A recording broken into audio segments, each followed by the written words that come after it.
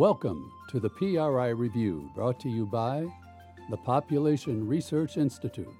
I'm your host, Christopher Mannion.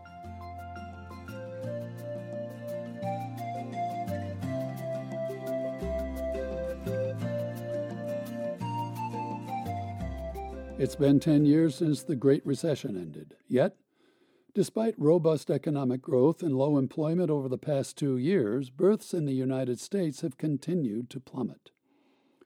Before the Great Recession, the fertility rate, the number of children women have on average during their lifetimes, has been on the rise. But once the recession hit and unemployment rose to 10%, many couples put off having children and birth rates declined. Demographers and economists had long anticipated the birth rate would rebound when the economy recovered. After all, birth rates in the U.S. have historically fallen during economic downturns and risen during times of economic recovery. But despite a 50-year low in the unemployment rate, rising earnings and wages, and a robust 2 to 3% growth in GDP, almost every quarter since the start of 2017, birth rates are still falling. Earlier this year, the National Center for Health Statistics reported that the birth rate in 2018 had fallen to 59 births per 1,000 women 15 to 44 years of age, the lowest birth rate ever recorded in U.S. history. But before 2018, the 2017 birth rate had been the lowest birth rate ever recorded. And the year before that, the 2016 birth rate had been the lowest. In fact, of the 10 lowest birth rates on record, 9 of them have occurred in the past 9 years. America's total fertility rate is also at an all-time low, with women, on average, giving birth to 1.73 children over their lifetimes. This is far below the replacement fertility rate, which is about 2.1, and is the minimum fertility rate needed for the current generation to replace itself, without having to be propped up by immigration. Despite low birth rates, however, preferences for childbearing in the U.S. have not declined. According to Gallup, Americans on average think 2.7 children is the ideal number of children to have. This is virtually unchanged from the number of children Americans considered ideal back in the 1970s. In fact, Americans' ideal family size today is larger than it was before the recession started in 2007. And in 2007, the fertility rate had peaked to the highest level on record since 1971. So, if childbearing preferences are not declining, why have birth rates continued to decline in spite of robust economic growth and low unemployment rates? As it turns out, there is no single driving reason why birth rates have fallen. The decline in the birth rate is the result of a variety of factors, including economic factors, postponement of marriage, demographic changes in the marriage market, and changing ideas on marriage, all of which happen to be converging right about now. Today we'll discuss the economic reasons behind the falling birth rate. Next week, we'll talk about the cultural and demographic reasons behind this trend. Lost millennial wealth. Perhaps the most potent reason driving the falling birth rate is that many adults, particularly young adults in their prime marrying age years, are finding it too difficult to afford having children, or are finding it difficult to get their finances in order so that they can have a family. Nowhere has this effect had more impact than on millennials, who now make up the bulk of women in their childbearing years. And a millennial is described as someone who has a memory of 9/11 as a child and older. Financial concerns have weighed particularly heavily on millennials. They were the generation hardest hit by the Great Recession. According to the Federal Reserve Bank of St. Louis, millennials born in the 1980s accumulated 34% less wealth than they would have had the recession not occurred. By comparison, adults born in the 1970s lost 17% of their wealth, and those born during the 1960s lost only 11%. Many millennials faced high employment and underemployment early in their careers. They weren't able to accumulate as much income or savings as prior generations when they were entering the workforce. For some young adults, this has made it more difficult for them to achieve enough financial stability to start a family. As adults aged 20 to 34 years of age made up the bulk of childbearing in the U.S., lower birth rates among the millennial generation has directly translated into falling birth rates overall. For one, wages and earnings for young adults in their prime marrying years are less than they were a generation ago. Inflation-adjusted median weekly earnings for adults 25 to 34 years old today are lower than what they were in 1979 and during the early 2000s. Meanwhile, wages for the workforce overall has increased, an indication that while older adults are still seeing their real wages rise, adults in their prime marrying years are being left behind. Today's young adults are not only making less than they used to, they are also making less compared to the workforce overall. During the early 1980s, on average, adults aged 25 to 34 years made more than the overall workforce. They made close to what most adults over the age of 25 made. But during the late 1980s, median earnings for adults 25 to 34 years of age dropped below the workforce average. And since 2002, the wage gap has been steadily widening. Today, median usual weekly earnings for adults 25 to 34 years of age are almost 9% lower than the workforce average. Due to high unemployment and slow wealth accumulation early on in their careers, millennials are at a risk for becoming a lost generation in terms of wealth, according to the Federal Reserve Bank of St. Louis. This has likely forced millennials to put off milestones like getting married, buying a house, and having children. The loss of wealth accumulation has affected low-income, lower socioeconomic, and minority young adults in particular. The little savings men and women in these demographic groups were able to accumulate were often spent on supporting aging parents or paying for basic living expenses rather than on things like education, transportation, and job training, which could have helped to advance their careers. Additionally, when it comes to adults getting a college education, the young adults and their parents have faced skyrocketing tuition costs. According to tuition statistics tracked by the College Board, the inflation-adjusted cost of tuition at four-year private colleges has risen by 134% since the 1986-87 academic year. At public colleges, the rise in tuition has been even steeper, increasing by 215% since the 1986-1987 academic year. Meanwhile, wages have not kept pace. Since 1986, real median household income has only increased by 15.7%, according to the Federal Reserve Bank of St. Louis. The steep and rising cost of college education has forced young adults to take on unprecedented amounts of student debt. The amount of outstanding student debt nationwide is now $1.48 trillion, according to the Federal Reserve Bank of New York.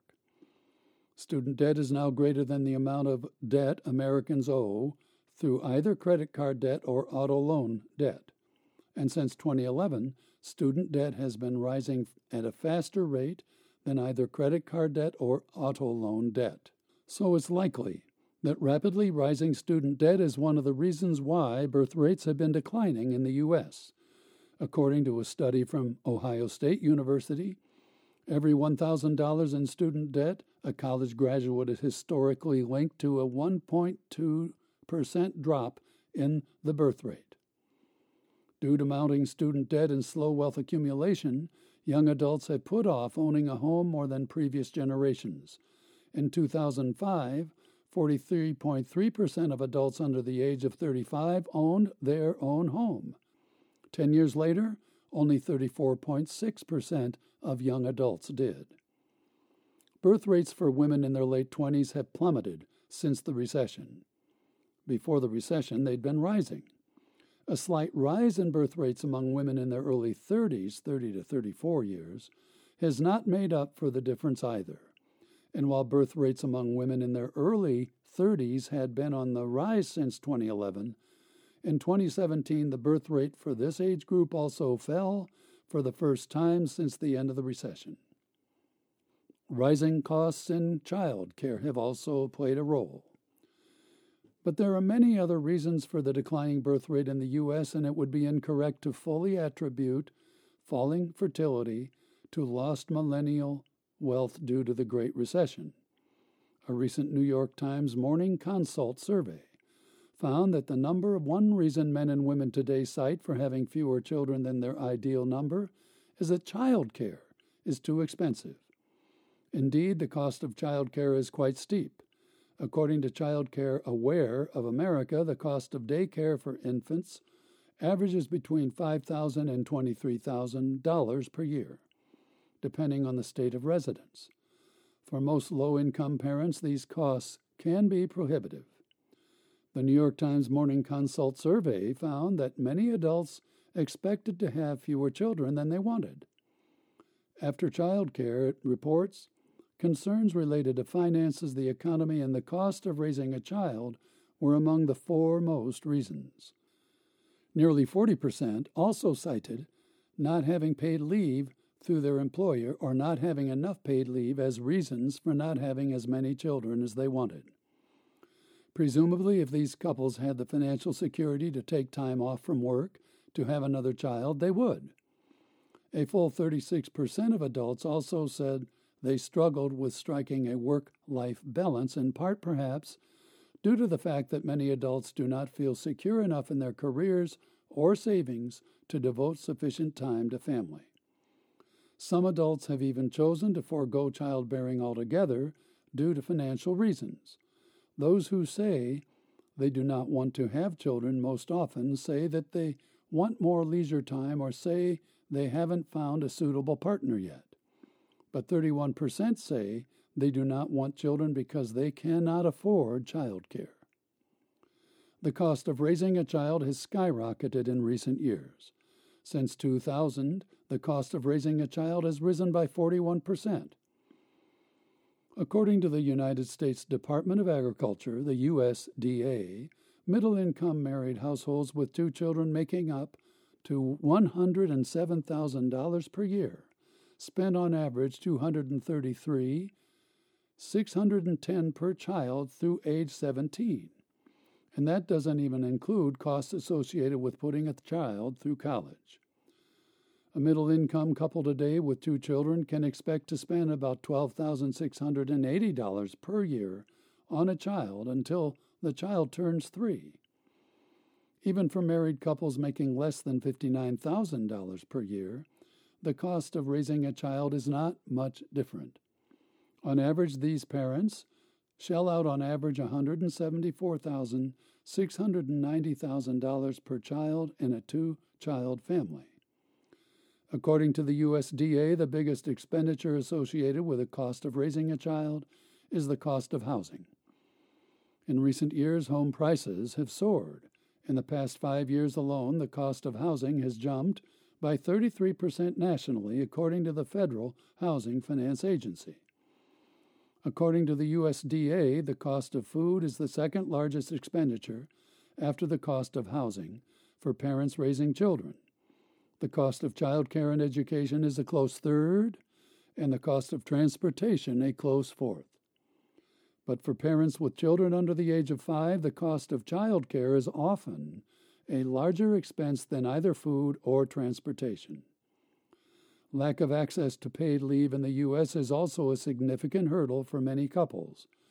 According to a report prepared for the U.S. Department of Labor, 46% of Americans in 2012 who qualified under federal law to take unpaid leave for medical reasons, military deployment, or for the birth of a new child did not take it because they could not afford to do so. Very few Americans have access to paid leave. According to the Bureau of Labor Statistics, only 17% of Americans as of 2018 had access to paid leave through their employer. And there are other economic reasons. Studies have also hinted at other possible economic reasons for why the birth rate in the U.S. continues to tank. For instance, high unemployment during the Great Recession may have a significantly negative hindering effect on how many children millennials have in the long term. According to a study published in the Proceedings of the National Academy of Sciences, women who lived during high unemployment rate while in their early 20s may have significantly fewer births over their lifetimes. The study found that every 1% point increase in the unemployment rate experienced by women in the early 20s correlates with a 14-point drop in the birth rate by age 40. But the permanent loss of manufacturing jobs that were wiped out during the recession has perhaps had an even greater impact on the birth rate than high employment. According to one study, the loss of manufacturing jobs since the recession accounts for anywhere from 25 to 50% of the drop in the birth rate, depending on race. The study found that the loss of manufacturing jobs during the recession had a stronger effect on the declining birth rate than even the unemployment rate. The loss of manufacturing jobs has driven down the birth rate for all major racial and economic groups, but the effect has fallen particularly hard on Hispanic women. Of course, these important economic factors can't be separated from the powerful cultural and demographic forces driving the decline in the birth rate. You're listening to the PRI Review from the Population Research Institute at pop.org. We'll be right back.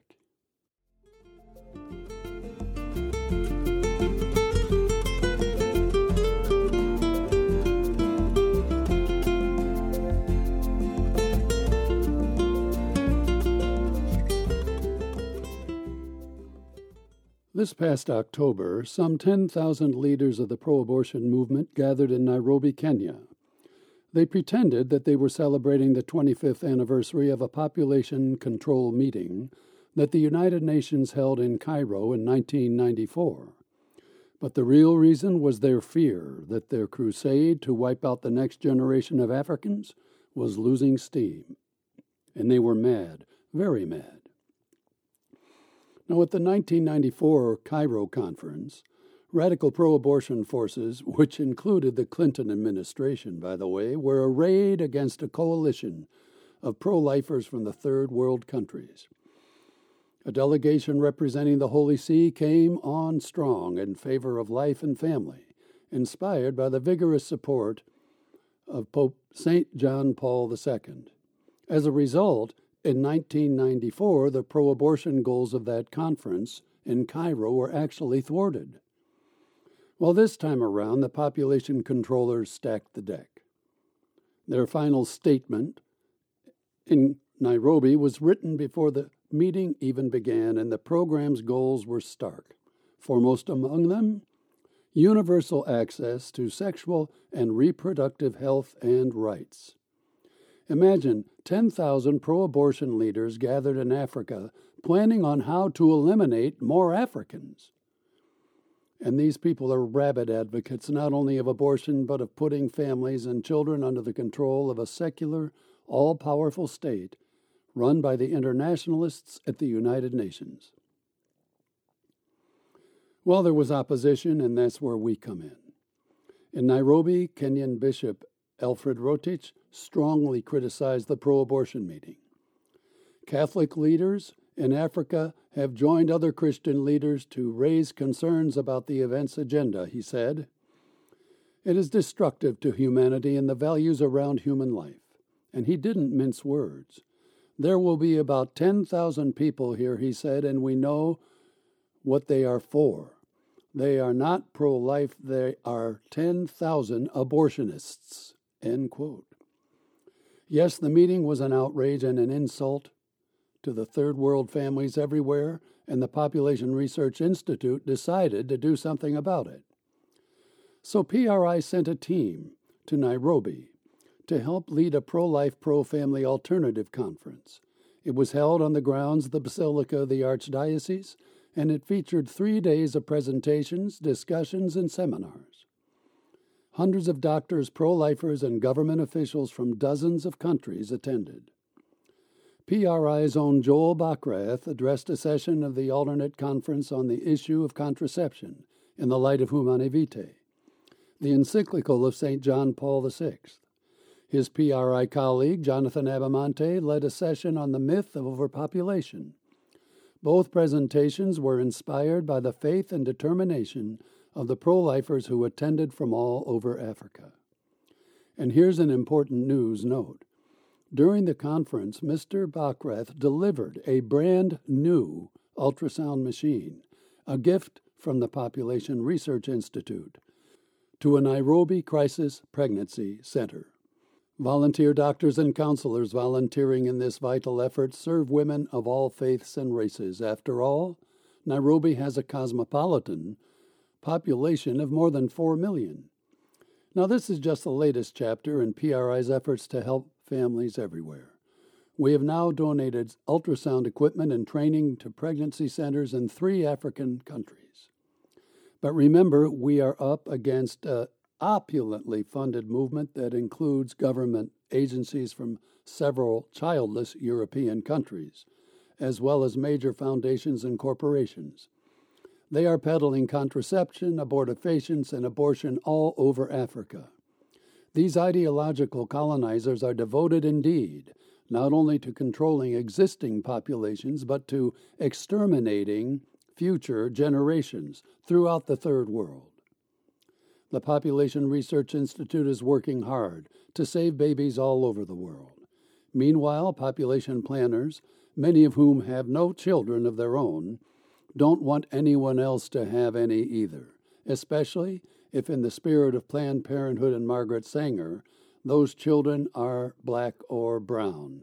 They must be prevented or exterminated. Now take heart. The people of Africa are fighting back, and pregnancy centers in several African countries desperately need these ultrasound machines and training so they can help women through pregnancy and beyond. They're asking PRI for help. Will you help us help them? Just go to our website at pop.org. Once you're there, you can make a generous donation to help us get these women the help they so desperately need. Imagine the smile of joy of a mother in Africa who sees her unborn baby for the very first time, alive and kicking on a screen that you helped bring to her bedside. Please go to pop.org and say you'll help. You'll be glad you did.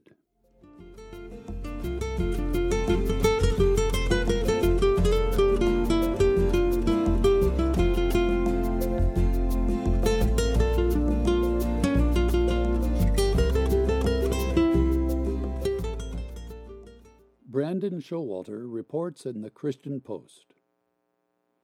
A group of over 11,000 scientists are calling for population control measures to avoid severe human suffering from global climate change, a notion a demographer says is heavily tied to money and not actual science. The Alliance of Scientists signed a paper declaring a climate emergency is at hand, and that in order to limit the damage to the environment caused by greenhouse gas emissions, there must be, and I quote, more control over the massively booming global population currently increasing by over 200,000 people a day. End quote.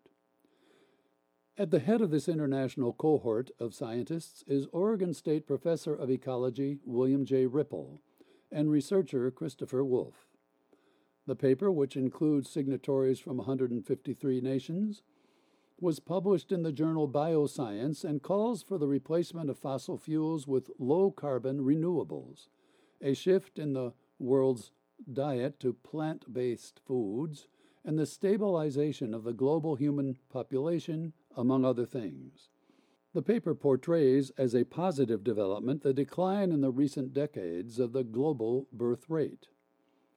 We are encouraged by a recent surge of concern. I'm quoting now. Governmental bodies are making climate emergency declarations. School children are striking. Ecocide lawsuits are proceeding in the courts.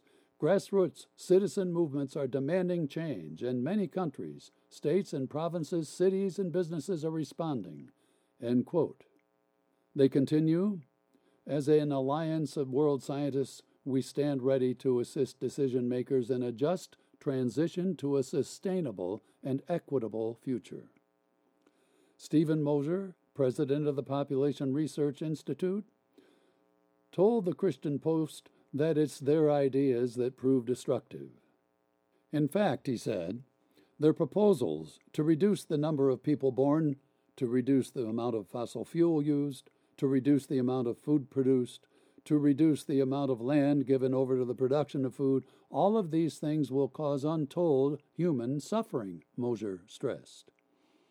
Mosher is well versed in China's long history with population control, including their one-child policy that entailed state-mandated, forced abortions and sterilization. The Communist Party has eliminated 400 million people from 1980 to 2016, Mosher says. 400 million of the most enterprising and hard-working people on the planet have been eliminated through forced abortions and infanticide after birth. Obviously, what caused a lot of human suffering to those who were killed and the mothers and the parents who were left behind. So any proposal for population control is going to cause governments to intervene even more than they have in the private reproductive decisions of couples who have a natural right to decide for themselves the number and spacing of their children. End quote.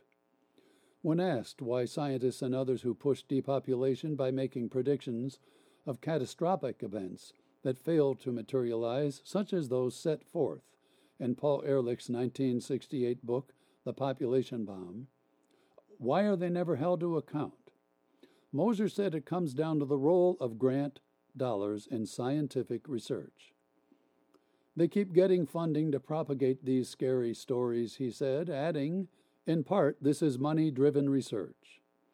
The Population Research Institute president, who has an advanced degree in oceanography, elaborated that if he were to conduct a study and ended up concluding that the mild increase in the Earth's temperature did not portend a global crisis, his grant would not be renewed. But if another researcher came to the different conclusion, particularly that a disaster is imminent, he would receive additional funds.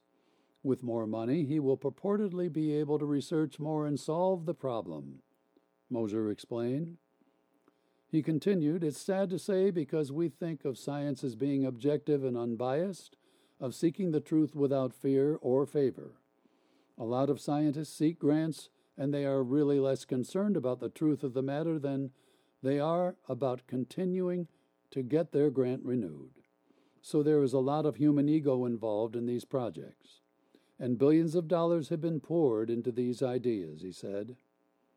And these movements don't go quietly to their graves. They continue in existence, regardless of what the facts say.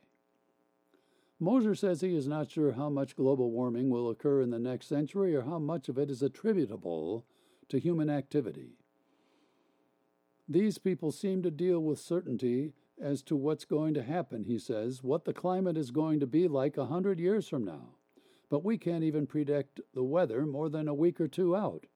And I think they're claiming far too much for science, and they are demanding far too much sacrifice from humanity, our living standards, and our whole well-being, in return for an undefined and undefinable war against climate change, Mosher said.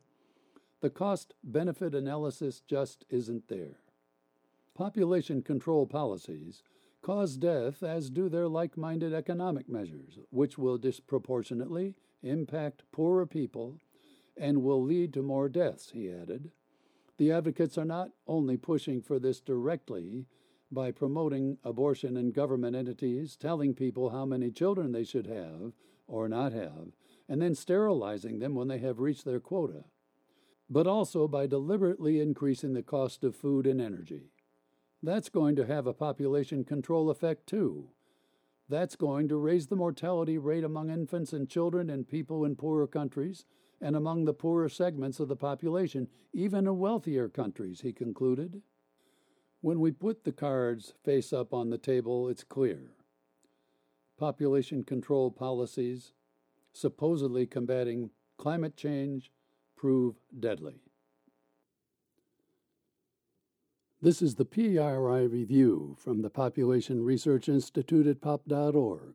We'll be right back.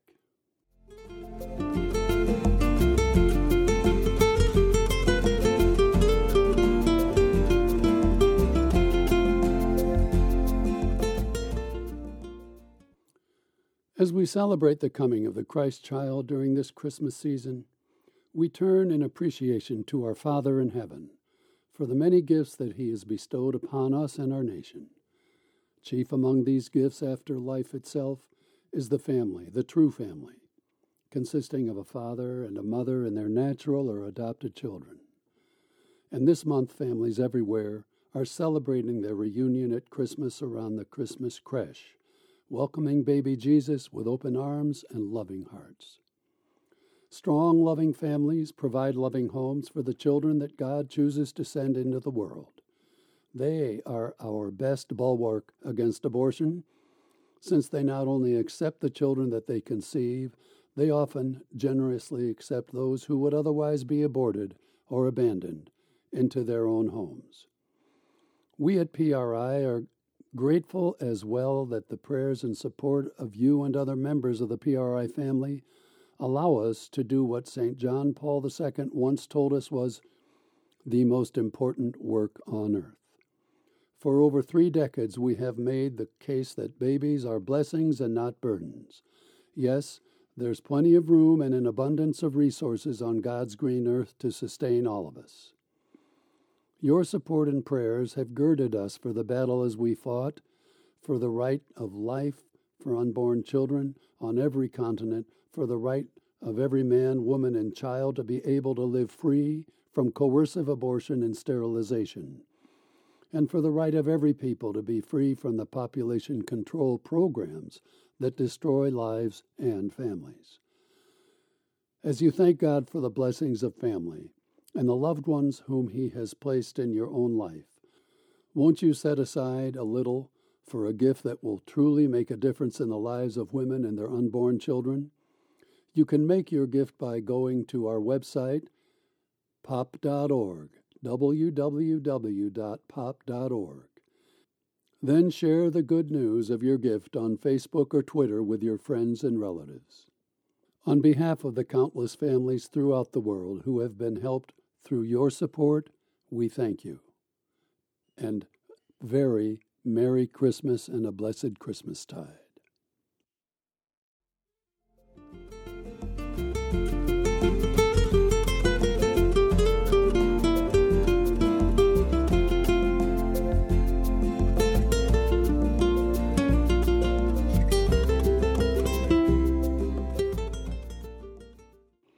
High-level employees working for an affiliate of the international abortion giant Marie Stopes International in Uganda have had their licenses suspended by the Ugandan government. Marie Stopes International is an NGO that provides abortion and contraception services and operates in 37 countries. According to its latest annual report, the organization provided over 4.8 million abortion and post-abortion services worldwide in 2018 alone. It has a long history of skirting the laws of the countries in which it operates. In this particular case, the Ugandan Ministry of Health alleges that the Stopes employees approved the distribution of untested condom shipments without the required authorization from the government. In particular, the ministry alleges that the employees gave false information to ministry staff, indicating that the government had approved the distribution of the condom stocks. The ministry asserts that it issued no such authorization. Now, the Ugandan government's drug regulatory agency also found that the unauthorized distribution included defective batches. In fact, Uganda's National Drug Authority, NDA, had found that Marie Stopes Uganda had consistently distributed condoms riddled with perforations.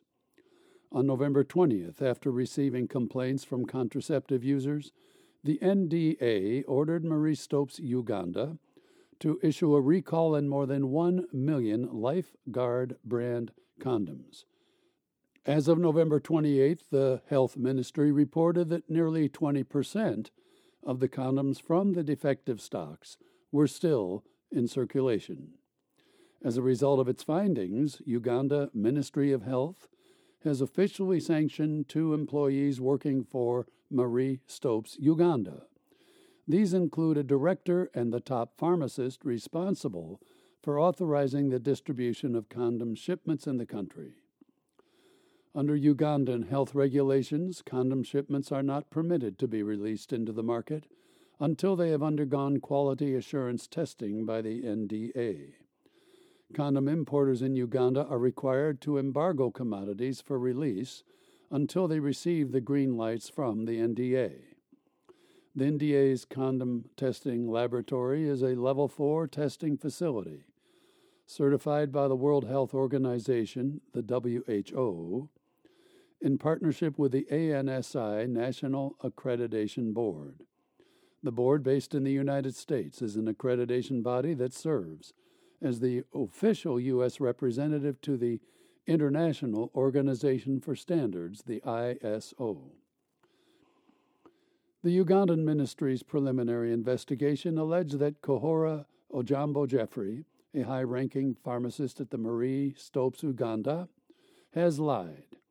He allegedly circulated a memo to Marie Stopes management, certifying that the defective condom batches had indeed received approval from the NDA.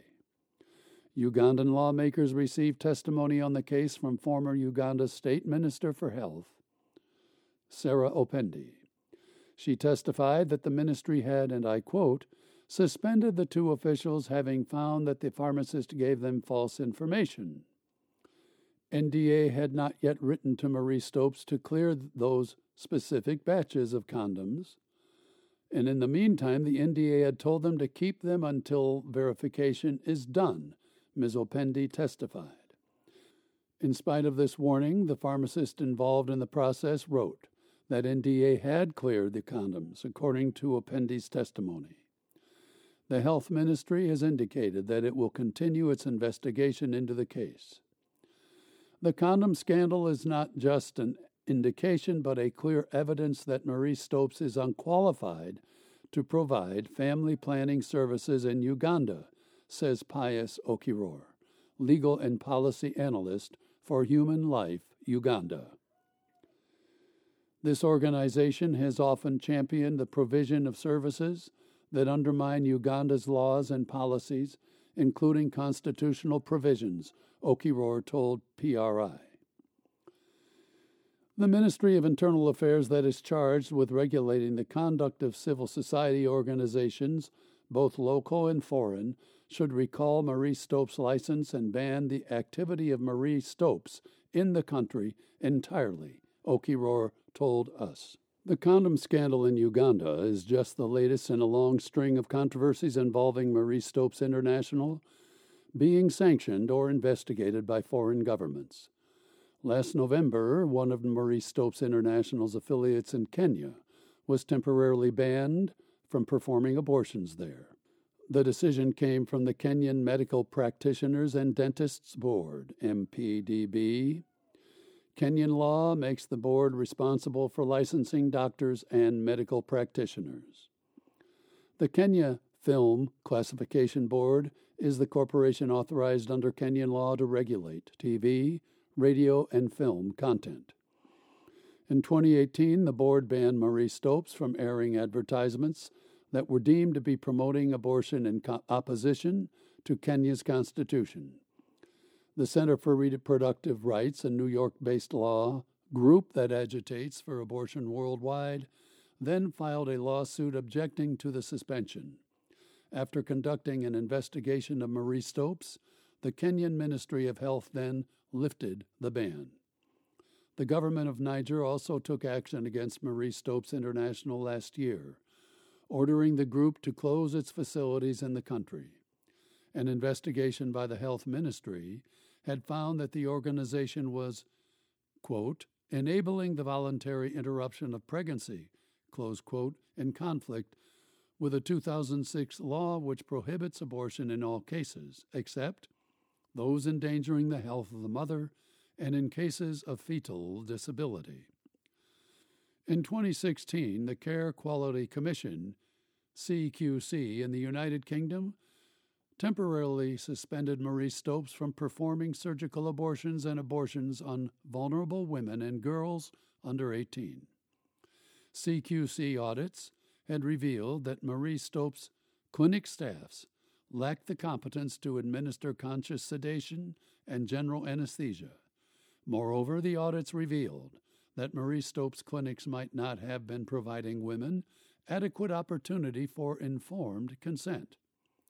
The CQC took these actions as an independent public body with the mandate to audit health facilities. The CQC works with the UK Department of Health and Social Care in that role. Now, the problems with Marie Stopes have been going on for years. As long ago as 2012, the government of Zambia banned Marie Stopes International from performing abortions in the country. The Zambian Health Ministry had determined that the organization had allegedly carried out 490 illegal abortions over a 5-month period. Apparently, even after years of such scandals, Marie Stopes hasn't yet cleaned up its act. This has been your latest weekly briefing from the Population Research Institute at pop.org. Thanks for listening.